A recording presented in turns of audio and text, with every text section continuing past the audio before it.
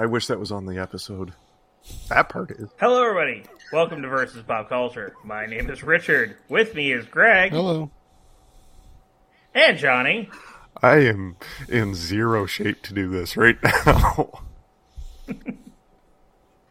That's okay. Do you guys want to have like a 20-minute conversations about Peloton again that we ended up losing? Oddly enough, I did actually bring up a couple websites. Right. Oh, shit. Okay, here, let's TLDR this. Greg Yes. wants a rowing machine. Richard, Doctor Who. Julie came up with her own version of the Doctor. Everyone cried seeing David Tennant. We don't need to do this. I know we already went through it, but the people listening are going to be like, "What the fuck's happening right now?" Oh, we're just rapid fire machine gun chops. Yeah, we just recorded 20 minutes, and then the website inexplicably reset and lost it. Lost yours. Keep in mind. Johnny's and our conversation could have been salvaged. But Greg, the parts that I say wouldn't have been salvaged, so it would have just been like long pauses followed by, Right. So anyway, Go back over. it's been a week. Give us the Julie costume Yes. and the update So on Doctor Julie Who. went through. Julie always goes through like 74 Halloween costumes. Like she's a child that will start telling you in like January what she wants to be for Halloween. Nice. And that's why you can't. And she's a damn dirty liar. You can't listen to her. She'll be like, "Dad, for Halloween, I want to be Princess Sophia or whatever." And you'll be like, "Oh, okay." And then when you're at Disney World, you'll find a Princess Sophia dress, and she'll be like, "Cool, this will be my Halloween costume." And what she really means is, "Please buy this for me now. I will wear it 2 days while we were at Disney, and then I will never wear it again." So you do that. And I don't know why I pulled Princess Sophia out of my rear end, because it was Maribel this year. She wanted to be Maribel. You were just throwing names just as a point of reference. Yeah. And then when we were in Disneyland, she did wear Maribel again one day. But she also conned us into buying her a Raya costume. Ooh, okay. And then we finished Raya, and like immediately after, she's like, "I want to be Spider-Man for Halloween." And that lasted a solid like probably like 4 months of her saying she wanted to be Spider-Man, not Spider-Gwen, Spider-Man. Okay. Until it came time for the Cincinnati Comic Expo, in which case she now decided she wanted to be Spider-Gwen. Right. And she was going to be it for Halloween too. Nope. She got done with the Comic Expo. She immediately started picking other costumes. And I was finally just like, "Look, I know this drill. We've done this song and dance before. Please don't bother telling me what you want to be until we get to the month of October. Right. Because I'm not buying you anything just to have you turn around and be like, 'I'm not wearing that.'" Which 100% would have been the case. Yeah. And she's not that rude about it, but it's the point. Like she'll just be like, "I don't want to be that anymore. I want to be this." And you'll be like, "I'm holding a $60 costume in my hand. What do you mean you don't want to be this anymore?" And that actually almost happened, because for most of the month of October, she decided she wanted to be Dr. Jane Foster. Okay. And then we watched the Doctor Who Centenarian special. Right. David Tennant appeared on screen again. She spent like the next 2 days watching nothing but Doctor Who. Watched basically the entire Matt Smith's run in like 2 days. And she ended up changing her mind again, and she decided she wanted to be her own version of the Doctor. Wearing a dress and a bow tie and a David Tennant style jacket and carrying around a sonic screwdriver. So that was her final costume wish. Going into the closet and picking out all the old things. Yeah, basically. It's like, "Oh, wow, this is kind of nice." Other than the dress, which had to be bought, we already had most of these things. Richard, as she ages, she's going to want to do something unique for every con you end up going to, right? Yeah, it's fine. Get her into a sewing class, man. Start teaching that kid how to do her own get-ups.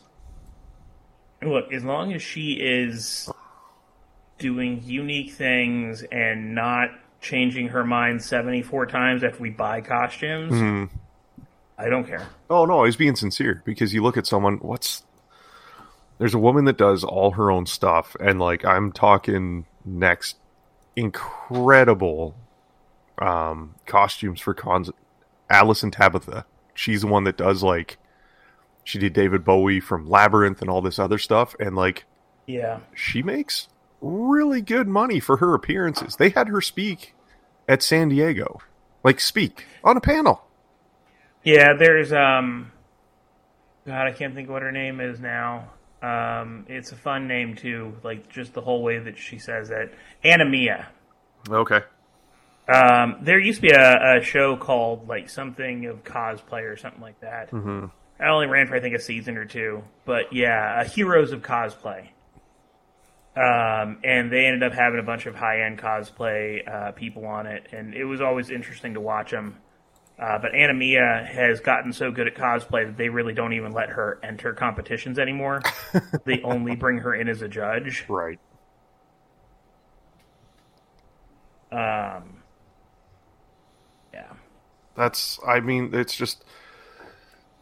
It's mind-boggling that you can make a career playing dress-up. Literally. Like, just, and do really, really well for yourself. I mean, good for that, man. I love seeing, like, almost a return to, like, artistic interpretations of, like, different costumes, and I think it's really cool. And I mean, I wish for a 10th of a second I had that level of talent, but we all gravitate to what we do the best. But that's really cool about the costume, man. I love that she just circled back around and she's like, I'm going to be the Doctor. It was cute. It was...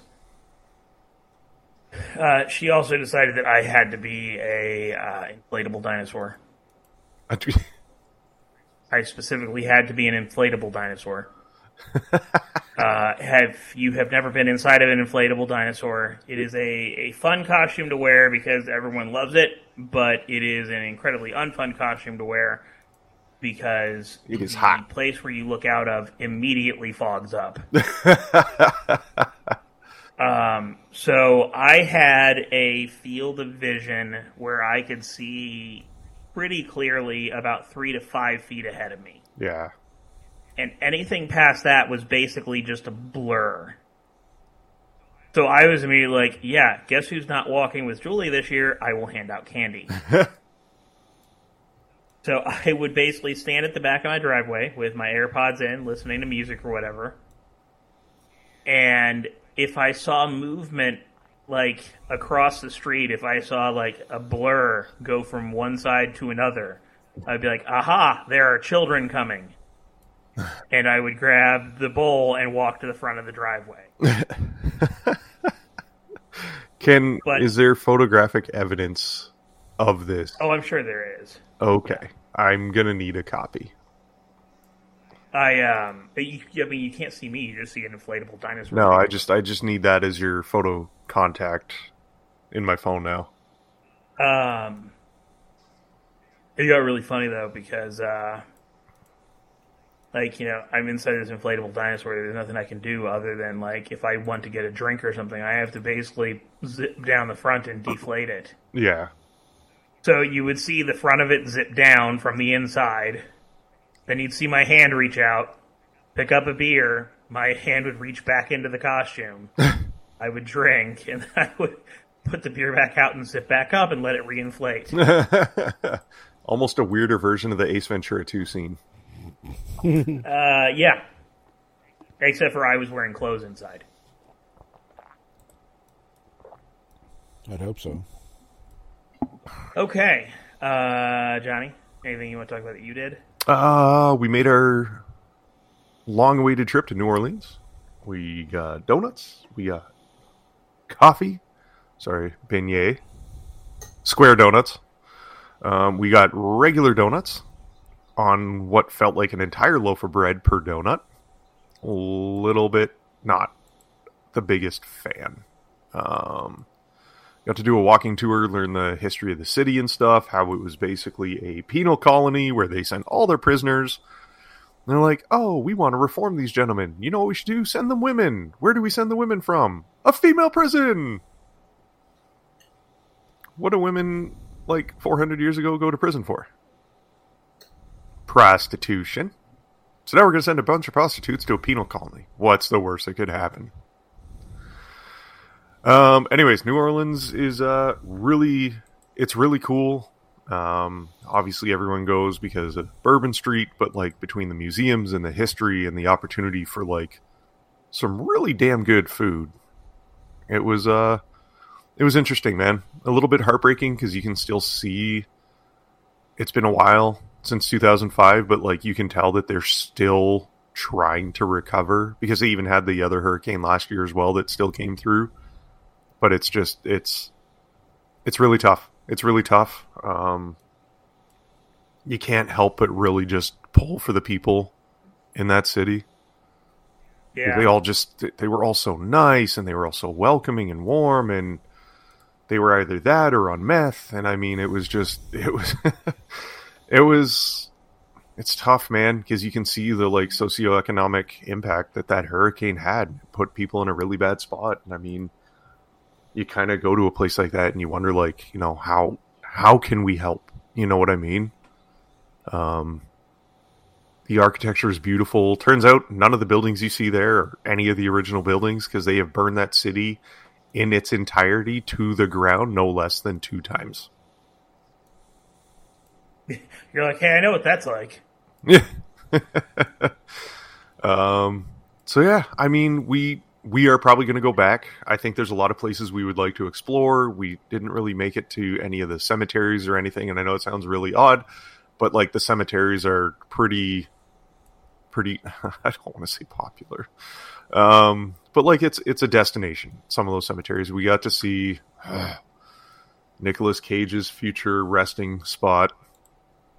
What a douche. But yeah, it was really cool to go there. Obviously I want to get on, do an airboat tour with Ashley and get to some of the bayou and see some of the, wildlife preserves that they have. And from a safe distance, see a couple gators. Lots of Joe Burrow things everywhere. Yeah, I can see that. They love LSU, which is kind of cool because those colors are fantastic. But it was a good time. I mean, the craziest thing about Bourbon Street, I would say it's the only thing that separates it from Broadway and Nashville is that there's no age range to Bourbon Street. I'm talking there was 70 to 85-year-olds going just as hard as the 20-somethings.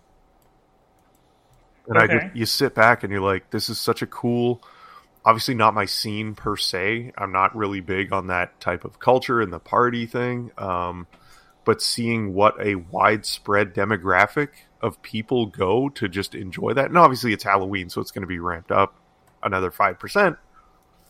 It was fun. Airport was great.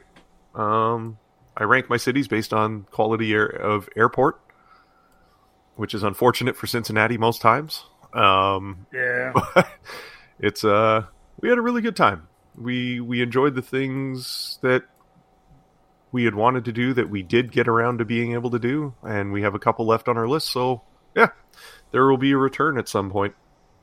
And that was that. Nice.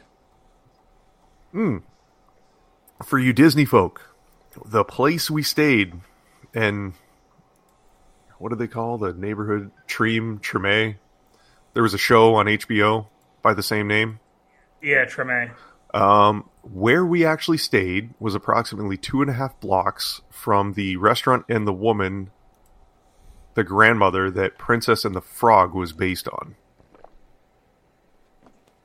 And they have a big placard sign. The woman that I think it was the grandmother in Princess and the Frog, the cook, the woman that was based on, remained a chef at that restaurant until she was 104 years old.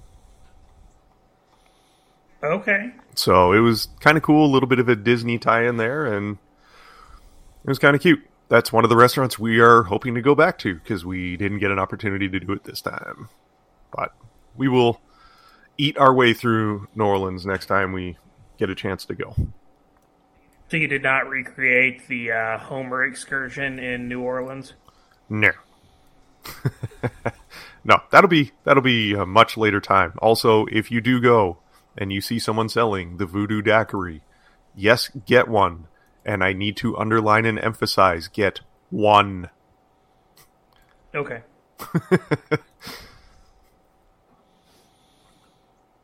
That was it. That was my week. In the week of entertainment, however, there has been some substantial developments in the last 14 days. Just a tiny bit. Just a little bit. Nothing substantial. Nothing big. Nothing crazy. Yeah, are you planning to go out of town some more so that more giant breaking news can happen and we can be pushed off by a week? My wife and I travel so that the three of us have things to talk about on the podcast. That's pretty much what it comes down to. Like, every time you guys are going out of town, it's like, hey, by the way, Nuclear Armageddon started, and they started in Hollywood, so we need to talk about that. Yeah. Oh, man, I'm sorry. I'm leaving town on Friday. Next time we go to Europe, the zombie apocalypse starts, and I'm just going to be like, yep, we're staying here. Yeah, it's actually only at the Disney and DC headquarters. We don't know what happened, but the zombie apocalypse is only there. We got to talk. No, sorry. Oh, God. I'm sure the next 6 weeks there will be nothing super exciting happening, and we're just going to sit here and be like, so, how was your lunch on Tuesday? Oh, there's many super exciting things happening, and we will talk about them. All right, let's get into it. We got the big pieces. We got the grand finale. Greg is needing another coffee, very likely. Let's get going. Peter Safran and James Gunn are taking over DC Entertainment. Effective immediately. So, go ahead. Do I get like a little bit of a tip of the cap here? Hold on. I have a cap nearby. There you go. People can't see that, but I just picked it up, put it on, and then tipped it to you. How long have I been saying that if either one of these companies knew what they were doing for the next, let's say, 3 to 5 years, you are going to take someone with the talent, the vision, and the creativity, and the ability to bring all walks of life together the way that James Gunn has done in the films and properties he has gotten to dabble in or create. Because you could theoretically expand each property that he has worked on for either studio into its own thing. Because he's given them that opportunity. I have been begging for James Gunn to get I'm not talking like take Kevin's job, but I mean, I think take some of the workload from Kevin. It would have been smart to just kind of split responsibilities the same way that DC has now tasked him with. I think this is the best thing they could have done because you have someone who has one creative vision instead of feeling like everything is fractured and disjointed and there's no... They've lacked congruency for the last few years. Like, everything just kind of seems like they dropped a plate on the floor and they're like, look at all these wonderful single plates. No, it's just you don't know how to put them together to create one. So I think it's amazing. I do hope it works out better than when they brought... Was it... what was his name? Hamada? Yeah, we talked about this before, and I don't want to beat the dead horse on how many people have been in charge of DC since we've started this podcast. It's too many cooks. It was too many cooks, and they knew it was too many cooks. But now you have one... I know they say they have 2 people handling this role now, but let's be totally honest. Well, I believe Gunn is in charge of creative and Safran's in charge of finance. Perfect. But if you're going to give me, yes, give me that. Give me the Shazam franchise moving forward with James Gunn being able to dabble a little bit. Those films are going to be fantastic. It's a loss. Honestly, it is a loss for Marvel. I don't know that there's another James Gunn out there that they can bring in. I know Favreau says he's pretty much done with Marvel. It's interesting because it's not quite... I don't want to make a wrestling comparison here because it's too easy. That's low-hanging fruit. But this feels like WCW starting and winning the Monday Night Wars, and then like Austin 316. You know what I mean? Oh, I don't know about all that. I don't know, man. This is my perspective. It's going to take a little while for us to see what happens. But let's be honest, Marvel has scuffled a little bit. Greg, would you not agree that there's been some stumbling for not even one or two, but there's been some consistent, like, missed that one. Yeah, they could have done a bunch of different things differently. It's leaving room for DC to get in there. And I think between Cavill coming back and now having someone who has a creative vision for an entirety of the universe or for their film franchises, I do think this makes a difference so long as Warner Brothers Discovery doesn't impede James Gunn in what he wants to do. I think if James Gunn is given the creative freedom within reason and working with the financials to do what he did with Guardians, but be able, because he loves DC. It's no surprise. He has been very vocal about the stuff that he loves from DC. Richard, what was your character, the rubber guy? I can't think of it. I'm so sorry. From like the CW series. Oh, you talking about Ralph? Yeah. What was his like actual hero name? Elastic Man. Isn't he one of like your favorite characters? No. I know you like Blue Beetle. That's already coming. I like Ralph as a character, but he's not one of my favorites. So I just think we'll see. It's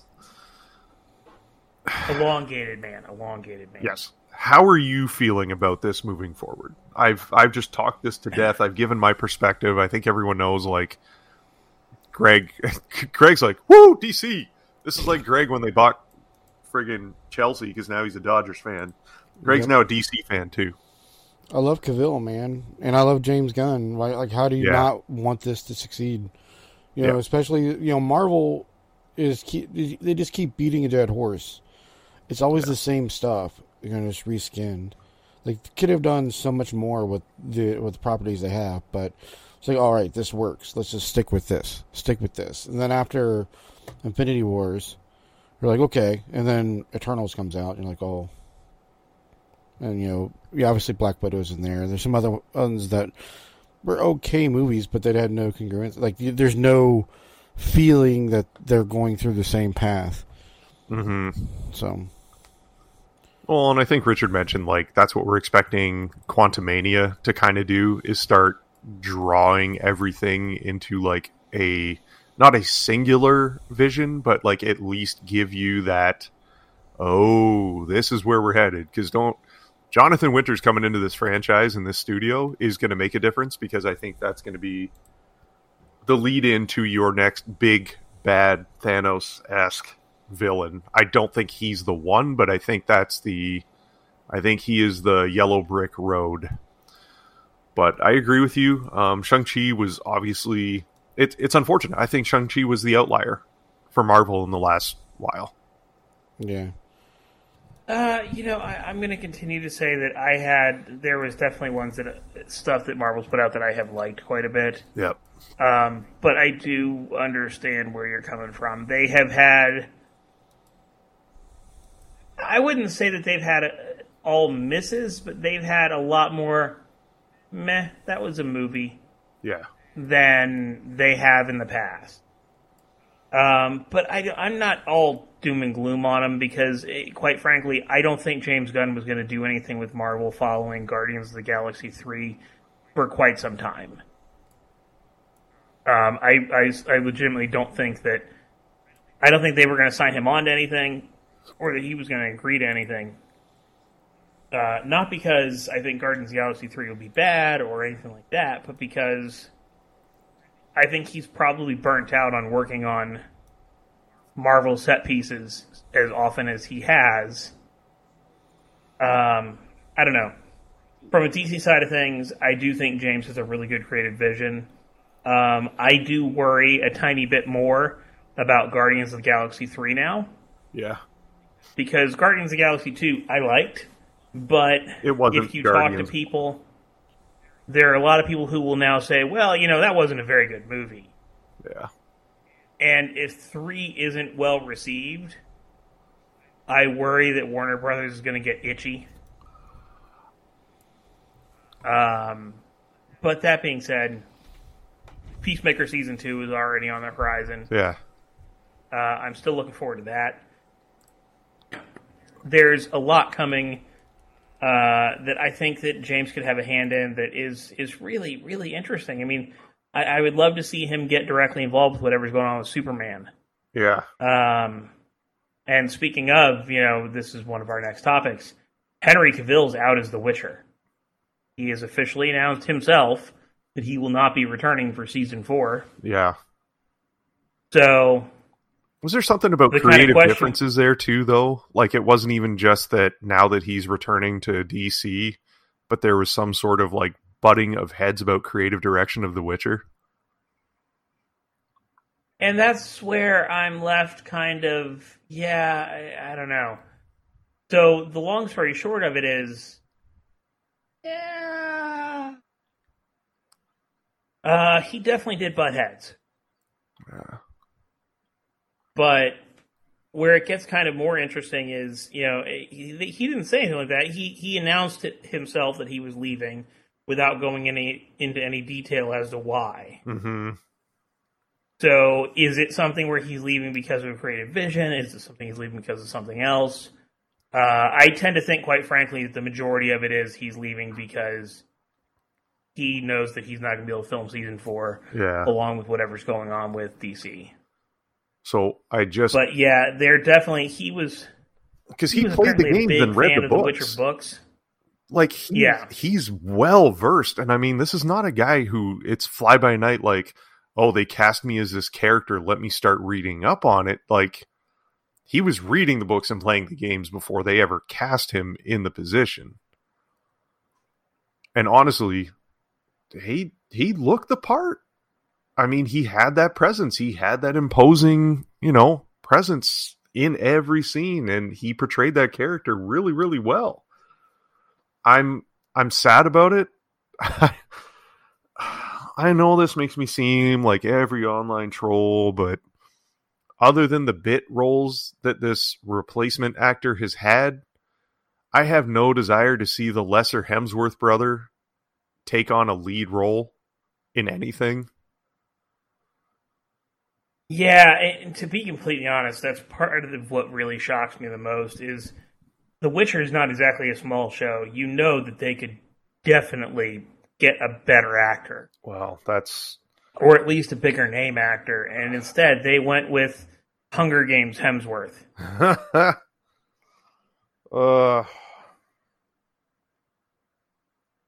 I don't know, man. It's one of those things, like, I'm sad about it.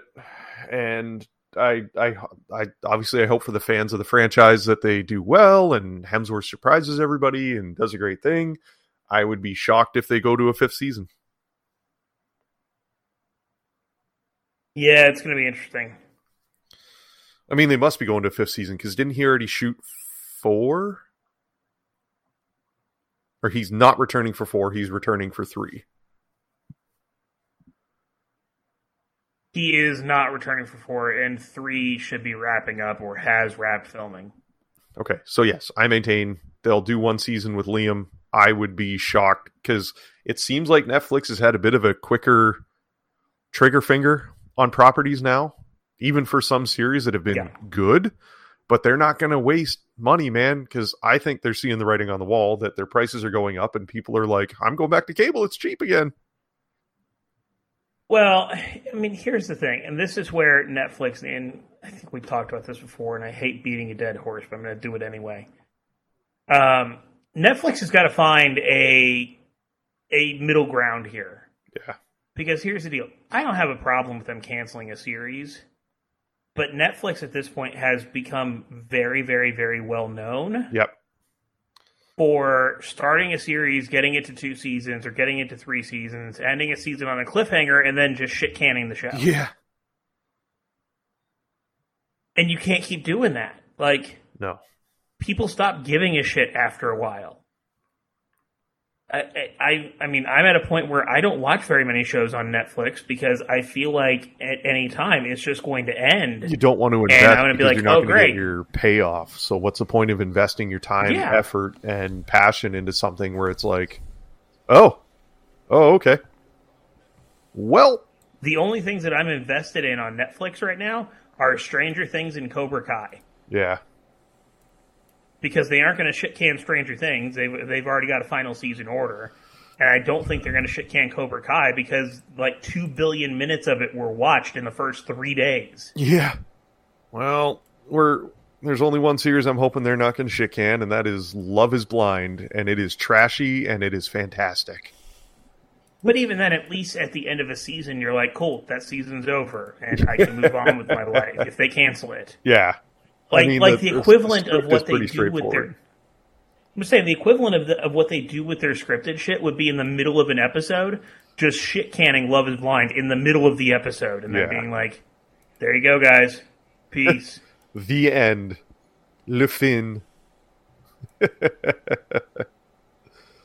So, anyway, that being said, there is a shit ton of stuff coming to streaming this month. Yeah. We've talked about it briefly already, but we've got Guardians of the Galaxy Holiday Special. Yep. We have the Weird Al story. We have the Santa Clauses. And we have a Christmas Story Christmas. All of those are coming just this month to streaming services that you more than likely already own or don't have to pay for.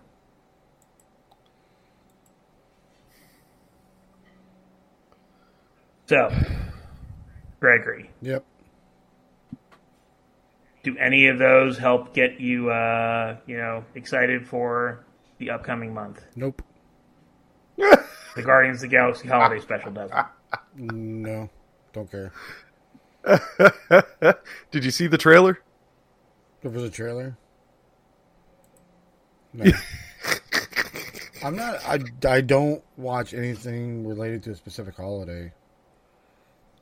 It's a holiday special. It's not related to a specific holiday. It's all holidays.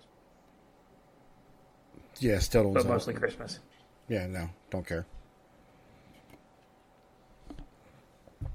Never been that way. I'm surprised because I felt like this was kind of I actually got the vibe that I was like, I think Greg would laugh at this a little bit. Because we're finally... He would. He's just not giving it a chance because he's being a little bitch today. Greg? No. I just... when am I ever... It's like, I need to watch this Christmas movie. Was that ever kind It's the Guardians of the Galaxy Holiday Special. It's not a Christmas movie so much as it is another live-action Guardians of the Galaxy movie that they're giving us for free at the end of this month. I have one shot here with Greg. Greg. What? You remember the whole bit in the first Guardians about Kevin Bacon? Yeah. What if I told you that this film potentially centers around the Guardians kidnapping Kevin Bacon to reunite him with Star-Lord? As long as it's not during Christmas, I'm fine with it. Well, here's the thing. Christmas actually occurred in the spring, so technically this is more centering around a pagan celebration of life. No, I've never been big on his holiday specials of any site. So doesn't matter if it's The Great Pumpkin or this. So I'll watch it. I mean, if it comes, if I think about it and it's there, I'll watch it. But I've never been like that though. I'm like 50-50. I think Greg's going to be pleasantly surprised if he spends the time to watch this, because I just feel like the whole bit about trying to gift Star-Lord Kevin Bacon for Christmas is worth the time invested to watch this film. How long is it? Oh, we don't know yet. I don't think we know what the running time is yet, but it's going to be like an hour. It's like Godzilla on a Saturday afternoon. You know what I mean? Soccer's over. There's kind of a lull. I had a little bit of food. I just want to lay down and watch something kind of goofy. Guardians special. I'm optimistic Greg is going to be pleasantly surprised. Don't think about the Christmas stuff. Just think about it as like a kind of cute little heist film featuring the Guardians of the Galaxy and Kevin Bacon. Anyway, the Weird Al movie isn't anything to do with Christmas. Other than the gift of Daniel Radcliffe. Yes, the gift of Daniel Radcliffe with a freaking six-pack is Weird Al. Yoked Daniel Radcliffe.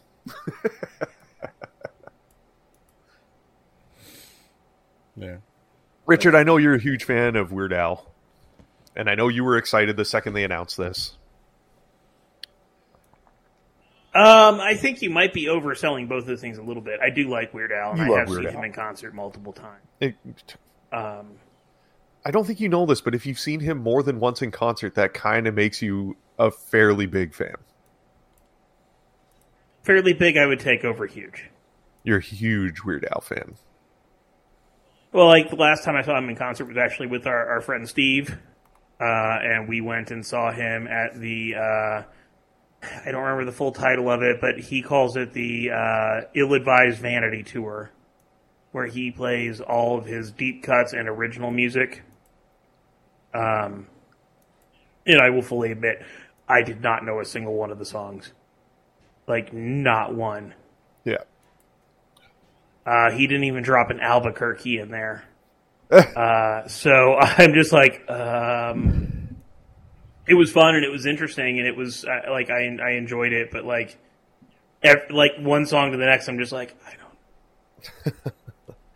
I feel like any sort of parody the fat suit set list is just going to get tiresome very quick.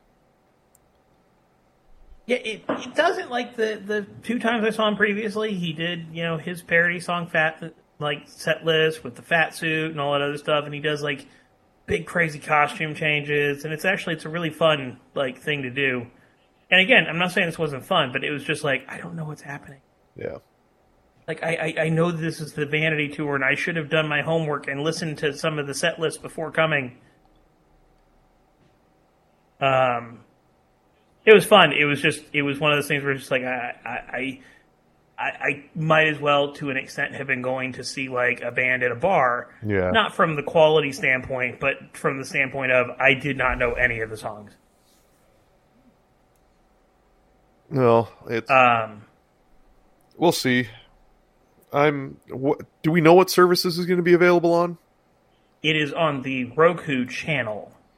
Oh, nice. So if you have a Roku or any device that has the Roku app, you can watch it for free. If you don't, then you have to go on the web to Roku.com to watch it for free. But it is free. There's no cost whatsoever. Fantastic. I have it. I will watch this after Mr. Radcliffe decided to absolutely verbally put back into place where J.K. Rowling belongs, which is under whatever rock she crawled out of. I did watch about 10 minutes of it last night. Okay. It was interesting because it's very much so. It is a parody of musical biographies. Oh, really? Yeah. What I read, because I was very confused just from watching the trailer. What I read this past week was they specifically did not research anything about Weird Al's life. Like, they knew the very, very high-level story beats, like, he was inspired by Dr. Demento and stuff like that. Yeah. And they just made up a story to go with it that fits into the parody of musical biographies. And that 10 minutes I watched last night definitely fit that mold very well. Yeah. Okay. Greg, I don't think you're going to be watching this one. Nope. Something I think Greg will want to watch, though, that just released a couple weeks ago that we didn't really talk about. The newest season of Somebody Feed Phil on Netflix. What is that? It is like Ted Lasso levels of make you feel good. It is just a delightful series. There's 3 seasons right now. So there's lots of content for Greg to catch up on if he needs a new series. And currently Phil Rosenthal is also out on a book tour promoting the book that centers around the series that he is currently in. Phil Rosenthal was one of the producers on Everybody Loves Raymond. And his wife, IRL, is Robert Barone's wife on the TV series of Everybody Loves Raymond. So it's kind of cool because every now and then she shows up in his series with his kids. The first couple seasons feature his parents at the end of every episode, and his dad tells a joke just randomly. And like Phil has no idea what the joke is, so he always just gets caught off guard and just like the most genuine laugh of all time. They're this like very old Jewish couple from New York. So like the delivery is just fantastic, and it's genuinely one of the most heartwarming series I have seen. Other than his episode and trip to Palestine, which his perspective on that situation was not great. He's like, we can fix all the problems here with food. And I was like, oh, dude, that was not the perspective to take. That was ill-timed, not advised. Yeah, that's a mistake. Like, I started to sweat. And I wasn't anything to do with that episode or the recording of it. So, but if you do want a feel-good thing... cancel Phil, more like it. If it happens, it'll be from that episode. But no, really. He sits down with the president of Finland, the woman, I can't remember her name. He has some really, really great conversations with people where he travels. Hasn't done Cincinnati yet. I'm a little bit surprised. I'm kind of hoping it's going to come. But yeah, it's a really, honestly, it's a palate cleanse in the same way that Ted Lasso is. And I can't recommend it enough. It is. It's kind of funny when it comes to Cincinnati and food places. We have got a shit ton of food here. Like, good food, local food, stuff like that. And every once in a while, you'll see someone who recognizes it. Like, Guy Fieri did that whole episode of Triple D just on one single street in Over the Rhine. Yeah. Which they never do, like, every episode of Triple D's in, like, a bunch of different places. And instead, he was like, holy shit, look at this one street. We're going to do an entire episode on this one street. But then, like, when you look at other places, other like, TV shows and stuff like that that center around food, if you ever search for, like, a Cincinnati episode, there usually isn't one here. Yeah. And it kind of cracks me up. Like, I had Discovery Plus for a while, and at one point I was like, I'm going to look at all the food places I can eat. And I typed in Cincinnati, and it was like 12 episodes. Like, for the entire app. Right. Like, oh, and 6 of them are diners, drive-ins, and dives. Okay. And I've ate at all of these places already. Well, yeah. I hope maybe it will happen, but that is my in passing recommendation. And I think once Greg gets through the entirety, are you done, Daredevil? I stopped halfway through season 3. I'm gonna go back to it when I feel like I want to watch more. Okay. So you're almost done. Yeah. Hold on. How many seasons are there? 3. Wait, I thought there was... I must be halfway through season 2 then. Because I got through the first couple episodes. I'm like, what the? Like, this is boring compared to the first season. The first season was, yeah. First season was great. Second season, everybody said just skip it. I'm like, well, I can't. My brain doesn't let me do that. So that's how they get you, Greg. It's how they get you. Yeah. And then this is season 3 is where it picks back up. So yeah. I feel like there was something else we had to talk about today. Yeah. Did you watch the trailer for A Christmas Story Christmas? I did not. I will provide my reasoning after the fact. You because you want to go into it completely fresh and 100%, unaware. 100%, 100%. I am discuss it. I can just plug my ears, whatever. No, it's fine. We look. It's a Christmas Story sequel starring the original cast for the most part. Mm-hmm. I don't think we need to really discuss it. No. I watched the trailer out of basically worry. I've gone on record as saying that I kind of, to a certain extent, can't stand A Christmas Story at this point. Right. Because my dad just drove it into the ground for me. Mm-hmm. It like as soon as it came out, it immediately became his favorite Christmas movie. And that was fine and dandy when we would watch it as a family like once or twice a year. Yeah. And then TPS started playing it for 24 hours. And every TV in the house would just magically be on 24 hours of A Christmas Story. So what you just said is part of the reason I'm avoiding any discussion. I've already muted it. I mean, let's be honest. Twitter is probably gasping its last few breaths at this point, if we're being totally honest. The gentleman who... Yeah, let's not get into it. It's stupid. No. But there's people who have this perspective of Christmas Story similar to yours, and that's why I'm avoiding it all. Because I get it. I get that it was on all the time, but like, why are people upset?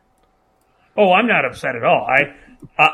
But that's not I had to watch the trailer though, because as much as I'm done with the original, I still hold it in high regard. Like, I will fully admit it's a Christmas classic, even if I can't physically sit down and watch it anymore. Yeah.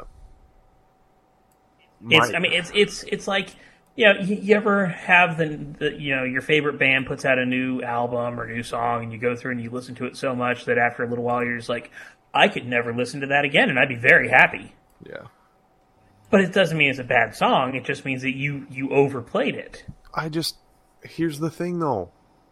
Guys, nobody's holding a gun to your head to watch 24 hours of A Christmas Story. I'm not saying this to you, Richard, because, like, I know, like... But, like, you know what I mean? People are complaining about it being on TV, and I'm like, what other content on that station are you missing on Christmas Day that you're that agitated by A Christmas Story being on? Dude, change the fucking channel. Dude, like, you're mad for the sake of being mad. Calm down. Change the channel. Turn the Hey, Christmas Day, turn the goddamn TV off. Like, no, that's not possible. I don't believe it's allowed. You know what I'm trying to say, though. It's just, I can't believe that was the first time where I realized, like, y'all are so comfortable in your lives that the biggest source of stress and anxiety is that a station put on a incredibly endearing Christmas film for 24 hours because it's kind of fun. And guess what? Not everybody is going to have all day to see the movie, so that if you come in and it's like, we're going to be done brunch around 1 o'clock, cool. Guess what? That film's going to start again at 2. You can all sit down, get ready, get cozy, get your snacks, and watch the movie. But to be like, it's on for 24 hours, I am so upset. No, you're just miserable.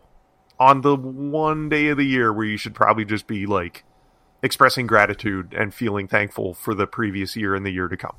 And the Christmas Story film has really drawn a lot of ire unnecessarily and probably unfairly.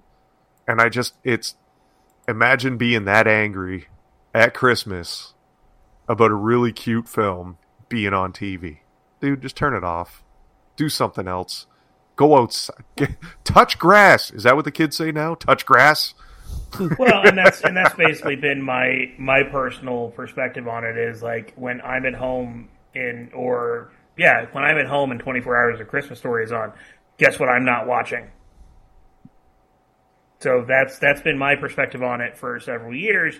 And it's actually gotten me to the point where I can now go back to like my parents' house on Christmas Day. Yeah. And when my dad turns on 24 Hours of Christmas Story, I'm just like, oh, okay. And I don't find it to be just absolutely completely terrible. Right. So, that's I am though. I'm looking forward to this sequel movie. I don't know if it's going to be the instant classic that the first was, but having watched the trailer for it, I feel better about its chances now than I did prior to watching. Right. I don't know. As soon as I saw them announce it, I was like, oh, I just need to avoid everything to do with this because it's just going to be people that are preemptively pissed off that in 6 weeks this film is going to be on for 24 hours. Oh, good God. Nope. I'm just, there's so many other things to be angry at right now in the world. But you all chose Christmas Story. I haven't seen anyone really angry about the fact that this is coming. I've seen people that are like, "Oh my God, why would you do this?" because they regard the first one as such a classic. Mm-hmm. But that's really about it. I'm just, go on, do it. I'll watch it. I'm fine, and I'll watch that damn original film probably 4 or 5 times over the holidays. I don't care. Let's go. I want the good things. I want the feel good. We went to Michael's last night and walked through the Christmas stuff, and my serotonin levels were through the roof. I put on a Christmas mix for Julie yesterday. I'm going to be a holly jolly motherfucker. That's what I'm going to be right now. Julie will try to sing Christmas songs all year round. Yeah. Hey. I mean, we're talking like it'll be the middle of May, and she'll be like, "Have a holly jolly Christmas." Absolutely. So we have kind of put a ban in that she's not allowed to get into like really crazy Christmas music until November 1st. Perfect. And November 1st kind of came and went, and she didn't sing any Christmas songs in the car. Maybe you just need to play one to get her, like, just a jump start. That's what I did. I was like, okay, I'm going to pull up the Christmas playlist. Ooh, I like it. She was so happy. So yeah, no, I'm excited for that. The Weird Al one I'll probably put on just on a day where, like, I got nothing going on, really. The Guardians Christmas special, obviously, like, day one, boom, let's go. That'll be a day one view for me. Above and beyond that, you know, it's not to jump the gun. People are they're like, you can't celebrate till after Thanksgiving. And I'm like, I'm Canadian? Thanksgiving was a month ago? Watch me dance around in Garland singing Kelly Clarkson, you miserable prick. Anyways, guys, it was good to get back to this. We'll go on a road trip this week so that something big can happen in the world of pop culture, so that we have something to discuss next week. Until that point, Greg, if they want to get a hold of you to talk about the, I believe, Chelsea Arsenal tomorrow. Yep, tomorrow morning, 7 a.m. How can they get a hold of you? At Woe Gregory. And Richard, if they want to get a hold of you to be able to discuss any and all things, including subjects relating to A Christmas Story, or they just want to convince you if we can raise money to force Richard to watch Clockwork Orange style A Christmas Story for 24 straight hours, how can they contact you? Richard Versus. And if you want to get a hold of me and hold Christmas songs and make cookies, because Christmas is my favorite, and we share an affinity for elf culture, contact me through @versus podcast, followed by an underscore. Wow, I'm caffeinated. Above and beyond that. Richard. Have a good week, everybody.